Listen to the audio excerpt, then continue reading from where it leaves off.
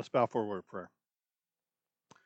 Heavenly Father, now as we come to open your word, God, we pray that you would speak to our hearts, that you would help us to understand, um, help us to apply, help us to live your word, Lord. Help us to leave here this morning with a renewed commitment, focus, desire to serve you and to serve our neighbors, to honor you with our lives, and to be a people who reveal and reflect you in uh, the words that we speak, and the actions that we carry out. We praise you and thank you in Christ's name. Amen. There's a question that we hear quite often. It's become kind of a regular staple, at least in our house. Um, and it usually comes around about dinner time or lunchtime, and that is, what are you in the mood for? What are you in the mood for? It's a question that we ask, not just in connection, however, with the meals that we eat. It's kind of almost become a mantra of our society, of our culture. What are you in the mood for? We've become a society or a culture that's driven more by our feelings, by our emotions, by um, the moods that we possess at that time. I know personally I struggle at times when I'm in a certain mood, didn't get enough sleep, didn't get enough food, didn't get enough whatever. I'm not the best person to be around in those times, in those circumstances.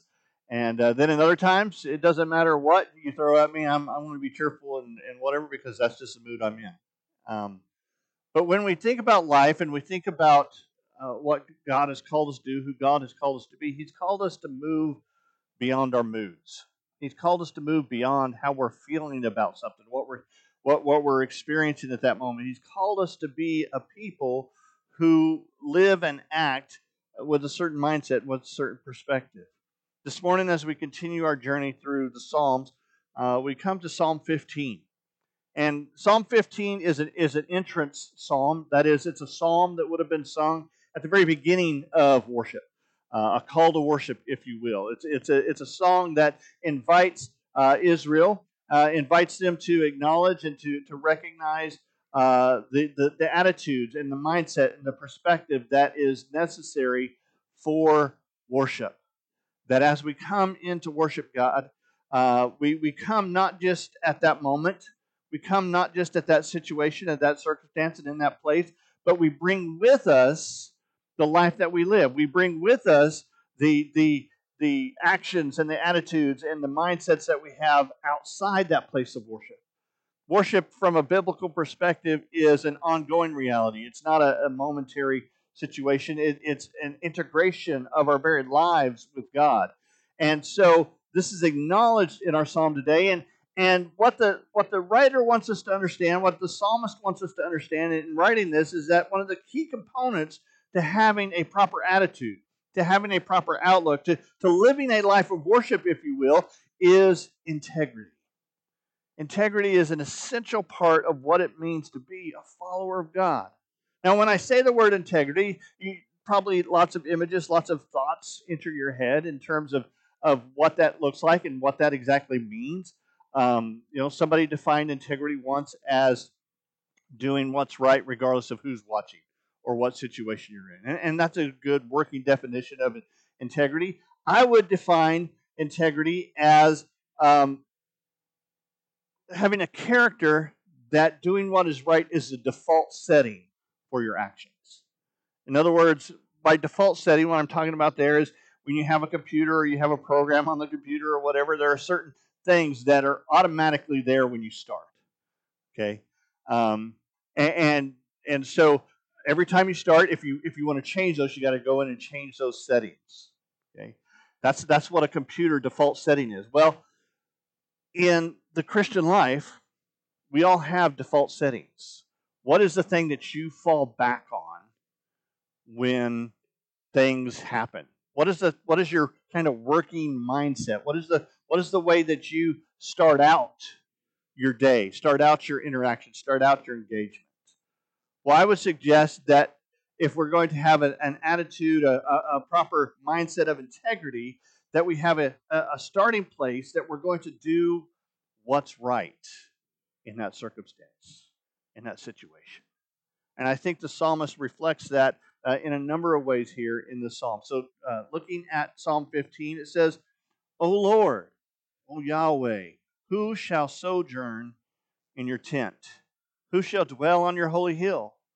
He who walks blamelessly and does what is right and speaks truth in his heart, who does not slander with his tongue and does no evil to his neighbor, nor takes up a reproach against his friend, in whose eyes a vile person is despised, but who honors those who fear the Lord, who swears to his own hurt and does not change, who does not bring out his money at interest, and does not take a bribe against the innocent. He who does these things shall never be moved. The conclusion there, that shall never be moved, is again that reflection that these things, these right actions, these right activities, are a reflection of a heart of integrity. Now the passage starts with this question: who shall sojourn in your tent? The word sojourn there, it actually at its root has the idea of resident alien. Okay, that is a person who has no right or place in that particular location, but resides there because of the gracious permission of the landowner. Now think about that in terms of worship. When we come to God and worship, we have no right to it. We don't. We have no position that says, I deserve to worship God. I deserve to be in God's presence. I deserve to walk with God. We don't have that. We don't possess that. In Isaiah 6, one of the great worship passages, where Isaiah is standing there in the temple, and he sees the vision of God high and lifted up, and he sees the seraphim flying around, and they're singing, Holy, holy, holy is the Lord God Almighty. What is Isaiah's response there? Woe is me. I am undone, for I am a man of unclean lips who lives among a people of unclean lips. What's going on there? Isaiah sees the worship of the true God by these angelic beings, and he wants to participate. He wants to take part. He wants to join in their song. But he realizes he's not even worthy to utter God's praise, to sing God's greatness. He's not worthy to express those words. We don't deserve what God grants us. That's why it's called grace. And the psalmist here starts with that idea by using this word, who shall sojourn in your tent? Who will be allowed permission to dwell, to live, to stand in this place of worship? And the implicit answer is the person who has graciously received God's work in his life. The person who has graciously been able to find themselves, to find a connection with God. It's God imparting His character into us. In Isaiah's case, there in Isaiah 6, what happens? The seraphim goes and grabs a coal from the altar and touches his lips and says, your sins are forgiven, your sins are carried away. And it's in that moment, it's in that experience that Isaiah finds his voice of worship, finds his response, so that when God says, who shall we send? Who will go for us? Isaiah screams out, here am I, send me. And it's in that moment that we see that worship communicated, that worship related. God changing, transforming Isaiah's nature, and that is what is necessary for true worship to take place. It's what's necessary for integrity to take hold. Integrity is not something necessarily we do, although it is expressed in actions, as we'll see. Integrity is something that we are. It's something that God creates in us. It's a transformation that God brings. And so the psalmist continues on to give us an expression of what that looks like. How do we identify integrity in our lives? How do we identify God's gracious work in our lives? That we have been transformed, that we are walking with God. The first thing that we see here is a person of integrity demonstrates loyalty to Yahweh. Talks here about walking blamelessly, doing what is right, or practicing righteousness might be another way to render that particular phrase. It's not perfection that the psalmist is talking about. It's not perfection that we can encounter or that we seek here in this life or in this circumstance. That's not what drives us. What drives us is dedication to a relationship with God.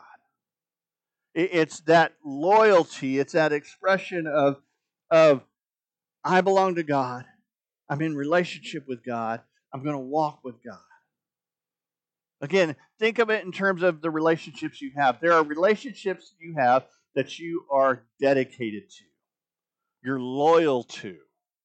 And even when those relationships go haywire or don't work out or something happens that's not exactly beneficial to the overall relationship, what you stay in it, you work through it, you find a way to move forward in it. Why? Because you're loyal to that person, you're dedicated to that person, and that's the idea that we have here in terms of connection with God.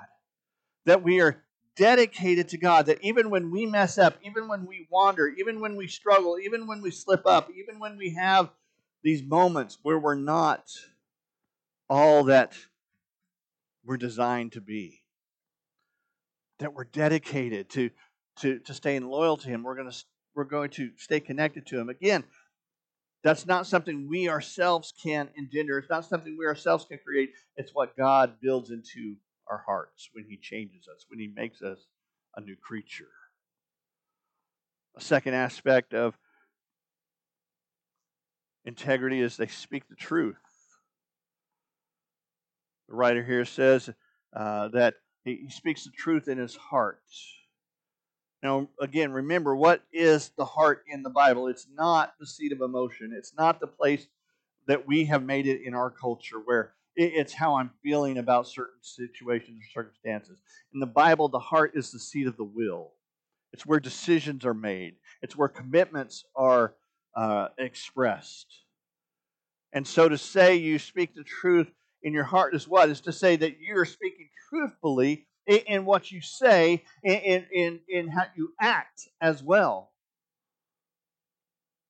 A lot of times we think of truth as a situational reality. We've created the category of white lies, which are what? They're untruths that are what? Meant to, quote, protect, people's feelings. And I certainly want to be mindful of other people's feelings. I certainly want to be respectful of those things. But I think what we more often need to develop, rather than creative ways of telling people that, it's not as bad as they think it is. I think instead it is to develop a heart and a mindset that focuses on the really important things, focuses on our connection with them and our relationship with them. The writer here, when he's talking about speaking the truth in your heart, is saying what passes from their lips is consistent with who they are and with the facts. We've become a culture that is dismissive of facts nowadays. We've become a culture that sees behind every corner and around every conversation, every statement, ulterior motives and untruths and conspiracies. And unfortunately, we become a culture that even in the church, that no longer is desirous of actually speaking the truth, but instead is more protective of ourselves and our own power and our own position. We fail to recognize that God has called us to stand up for what is right.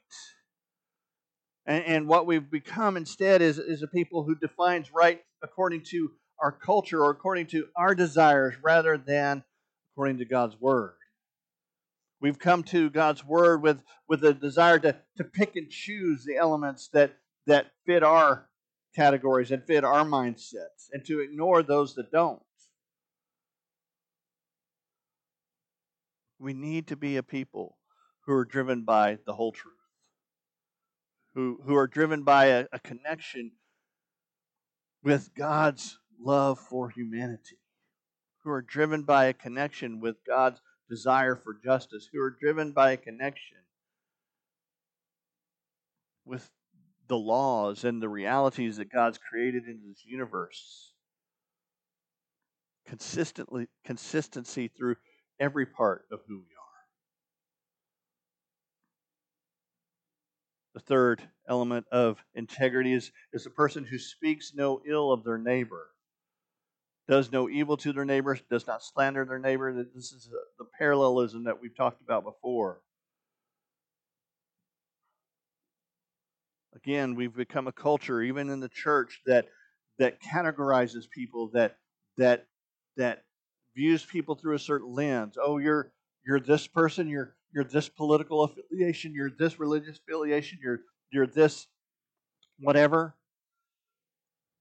Well, you must believe these things, and we speak ill of them, not because of the truth, but because we've classified them, because we've distanced ourselves from them. And it's easier to work from a mentality of us versus them than it is for us to work from a mentality of all of us together. Integrity seeks to make this reality not just an internal matter, but an external matter. How do we treat others? The Bible consistently and constantly links the idea of loving our God with all our heart, mind, and soul with loving our neighbor as ourselves. Those two are inseparable. Jesus himself said those two truths are inseparable. You cannot say you love the Father and then treat people made in his image as if they're insignificant or as if they're unimportant to the equation of our relationship with him. He calls us to love others. He calls us to speak well of others. He calls us to act with integrity. Alongside that, and the relationships that we have, however, is the reality that we choose our friends wisely. The writer here talks about not taking no pleasure in evil. The vile person is despised, but he honors those who love the Lord. Again, he's not, again, keep in mind what he's just said. Keep in mind the context of the word. He's not saying that we develop an attitude that says, well, you don't believe things exactly like I do, so therefore I'm going to despise you. That's not what he's talking about. He's talking about a dimension, a mindset toward what is right and what is wrong. He's talking about calling people that we love out when they do things that are not expressions of integrity. He's talking about holding people accountable for their actions and for their mindsets and for their behavior. Not out of a sense of superiority, not out of a sense of, well, I got this together and you don't, or I'm more righteous than you and therefore I'm going to correct you, but out of a sense of we're in this journey together. We're walking this path together. And it's hard in a fallen world to maintain righteousness. We need each other. I need your help to maintain my walk with the Lord. I need to be corrected when I step out of those bounds. And I make those mistakes. I say words I shouldn't say. I think thoughts I shouldn't think. I express ideas I shouldn't express. I blame people I shouldn't blame. And to be called out on those things is by a brother or a sister in Christ is to experience what it means to grow and what it means to walk blamelessly. But we become a culture that's so sensitive to being called wrong that we've changed the very definition of what right and wrong is. We don't like to be told you've made a mistake. And so as big a part of this as in terms of choosing our friends wisely, in terms of how we treat others, is being open to how others respond to us. And it's building relationships with people who will indeed keep us in check, who will indeed correct us when we're wrong.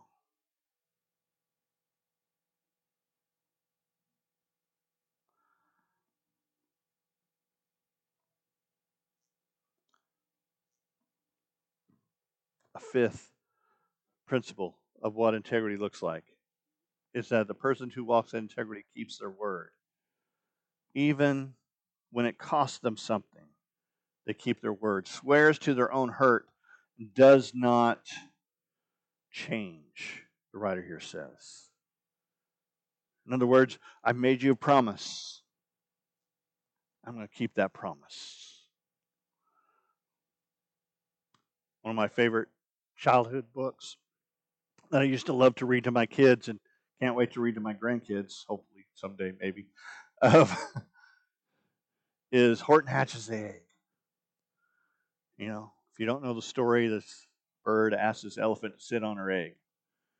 Okay, which kind of crazy to begin with, but nonetheless, he agrees to do it. And throughout the story, throughout the book, all sorts of trials, ridicule, hardship, snow, all sorts of weather and all of that come his way. He says, I meant what I said and I said what I meant. An elephant faithful 100%. He's going to stay on that egg regardless of what comes his way. Why? Because he said he would. And we become a people too often that we keep our word as long as it's convenient. You know, we make a business deal with somebody, and yes, I'll sell you that, or yes, I'll do that for you, and then an hour or so later, someone comes along with a quote a better deal, and we do what? We break our word to the person before because you got to make money, right? And we make these excuses. We make these avenues, these loopholes to where we don't have to keep our word.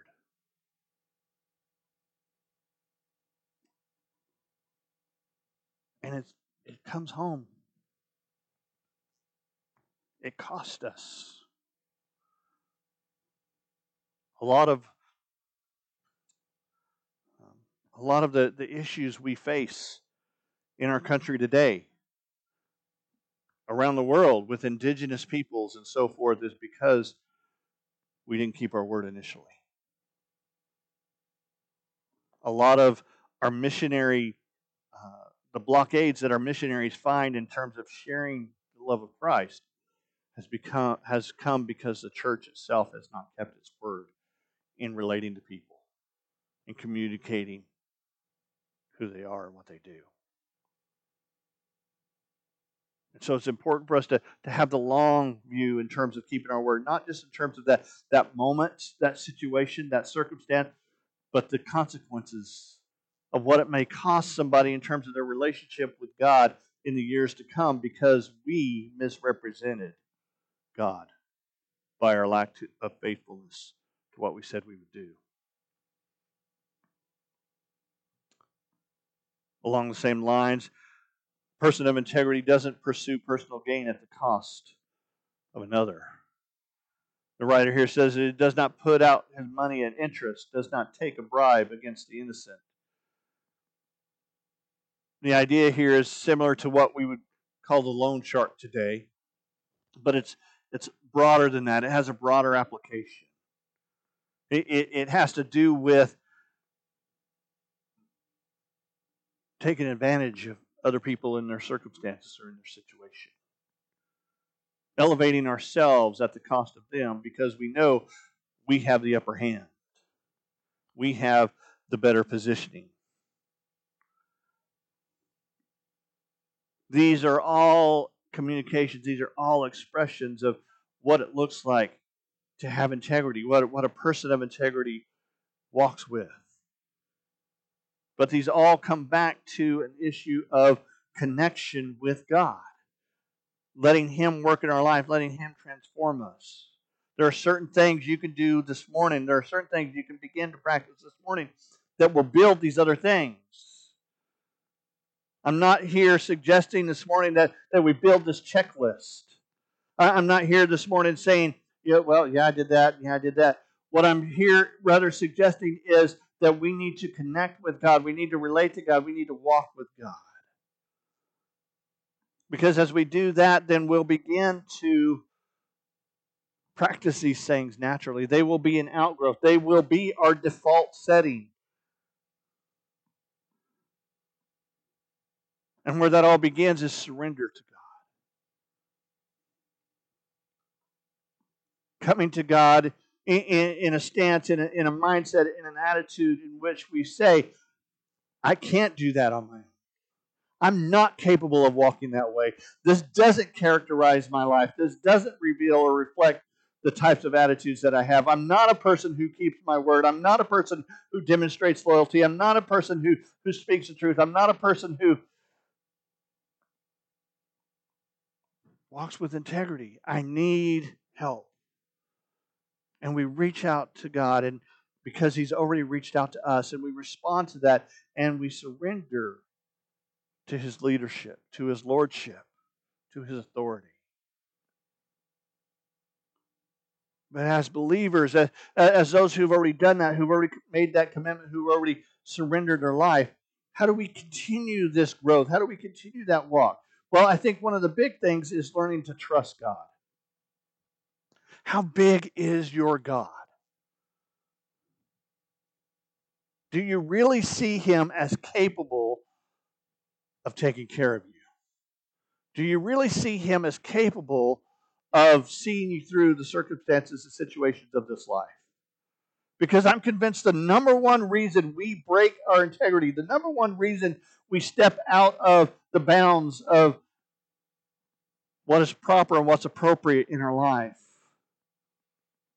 is we think we need to handle the situation instead of trusting God to do it. We think we need to manipulate people. We think we need to fix the system in our favor. We think we need to um, change the rules, create the loopholes. And we think we need to do all those things because at the heart of who we are, we really just don't trust God to do it. We don't trust Him to take care of it. We don't trust Him to see us through the financial hurt we might get by taking the offer that was offered first instead of replacing it with the later one. We don't trust God to allow us to maintain a relationship or build a relationship when we've spoken the truth. We don't trust God in our friendships and in our relationships.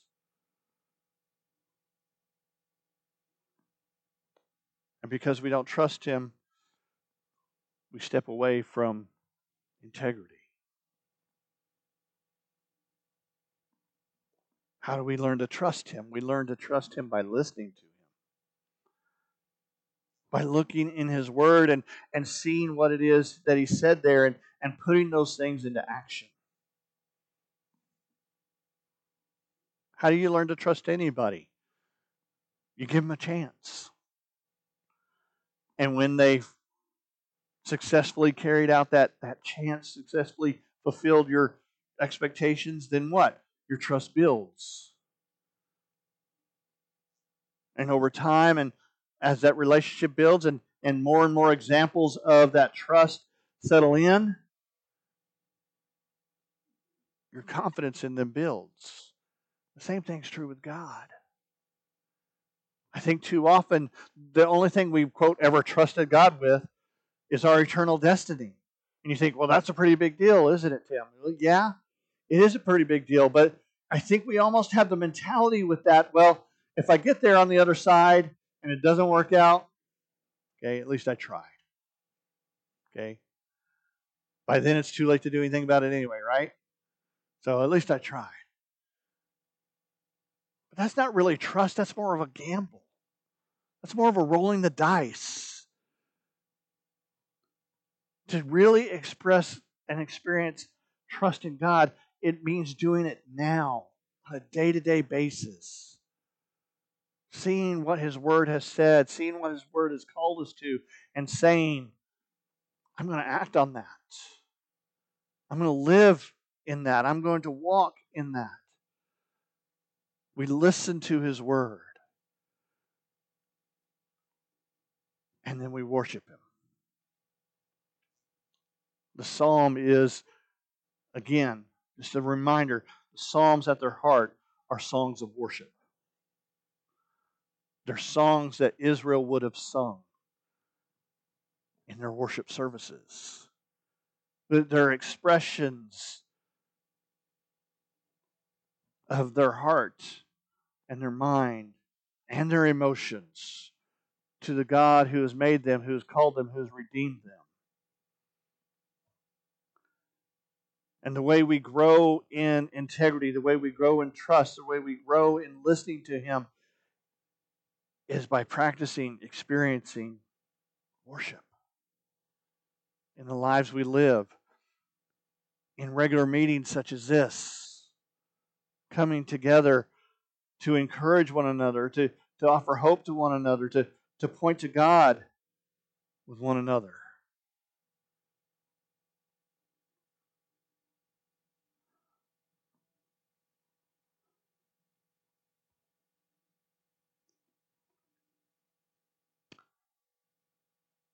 If this were our entrance song as a church today, how many of us would be able to enter into this place to worship? Again, it's not by checking off the checklist. It basically comes down to the first and the last ideas here. It's a relationship with God. When we sing the praises, when we sing how great is our God, when we sing the other songs, just give me Jesus. Are you washed in the blood of the Lamb? Integrity means what? We sing those because they are our song. They are expressions of who we are. They are communication of our hearts and of our minds.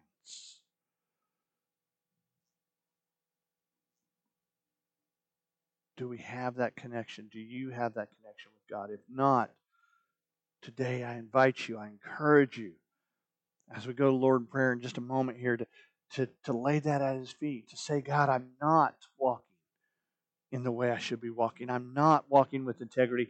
Integrity, doing what's right, is not my default setting for decisions. And I can't do it on my own. I need your power. I need your transformation. And if you're here this morning and you don't have a relationship with Christ, you've never submitted to Him, you've never given your heart, your life, your very being to God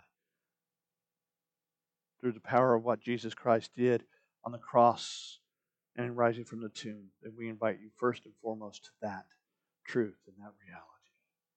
Again, it's as simple as going to Him and saying, I surrender. I give you who I am.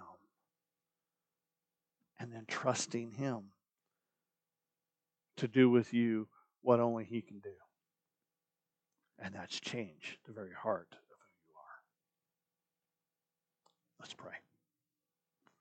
Heavenly Father, as we come,